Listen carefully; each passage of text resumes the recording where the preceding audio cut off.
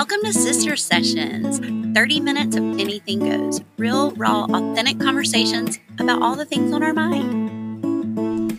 Welcome back to Sister Sessions and our Christmas mini-series. Happy Friday. We hope you are enjoying these. We have thoroughly enjoyed making them for you guys. Yes, we have. Every time we finish one, we both are like, we love these. Yeah, they're all our favorite.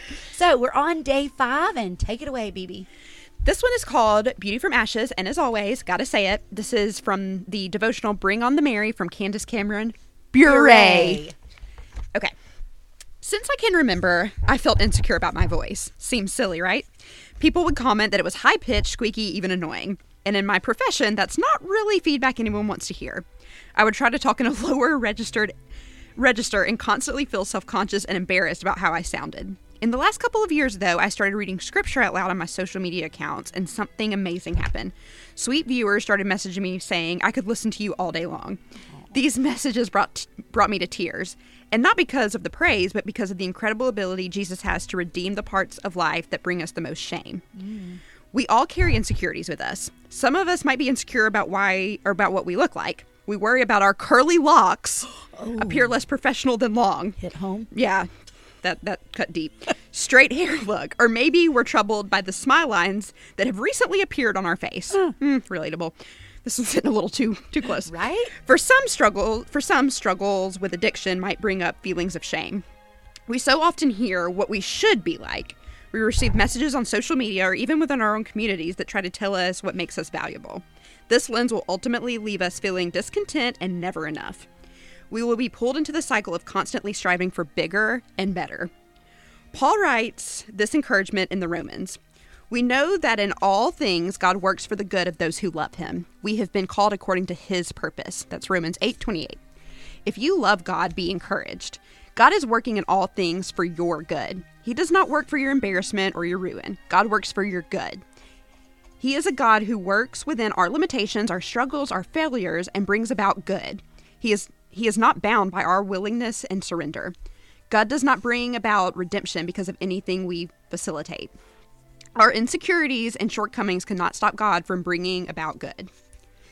Think about what you work hard to hide and change in your own life. Can you imagine if that part of your life that you despise became an instrument of bringing about glory to your Heavenly Father?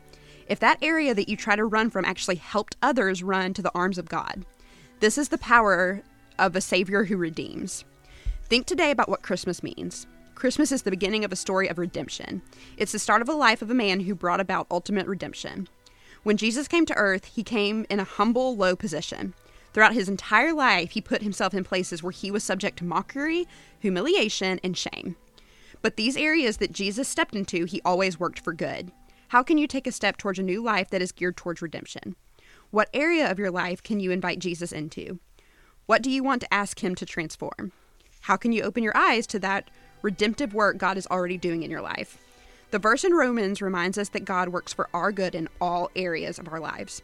Not just some areas, not the areas we're ready to give up, not the areas that seem simple. God will work in all things. God is not done with you. He has plans for good and beauty. He is a God of transformation and redemption. Today, surrender those areas and ask to be part of the process of redeeming brokenness. That's good. That is good.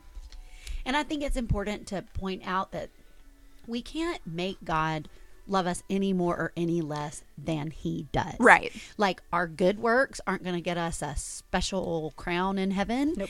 And our failures are not going to get us kicked out. Right. If you've accepted Jesus Christ as your Lord and Savior, right, he loves you, period. Right. And we all have things we're insecure about. I think that goes back to being pessimist. We all, like, when I go back and listen to this podcast, I go, or I say, too much. And that drives me nuts. But I think but when other people tell us, like, oh, we love your podcast, it just cracks us up.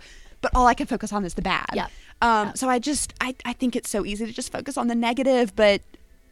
Okay, I have a confession to make. Go ahead. At the beginning, when it talked about the annoying voice, all I could think about was that podcast. I'm not going to call it by name because that would be ugly, but there is a murder investigation podcast. I've said I'm obsessed with it in the past.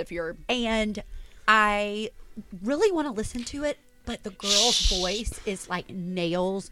It's like, okay. Busted in my house the other day, and she was like, I hate that girl's voice on that podcast you told me about. I know it.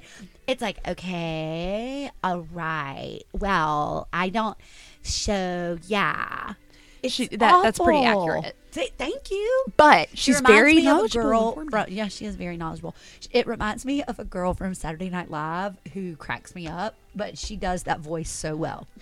I know, it's so mean of me. Gosh. Shame on me right here at Christmas. No, it's just, and it's such a good. Bah humbug. No kidding. We have Scrooge over here. Sorry.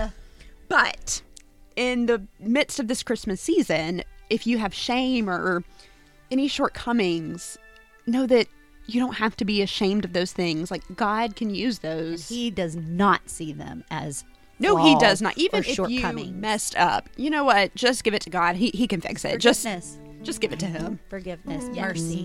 Yes. All right, guys. Thank you so much for tuning in. Bye.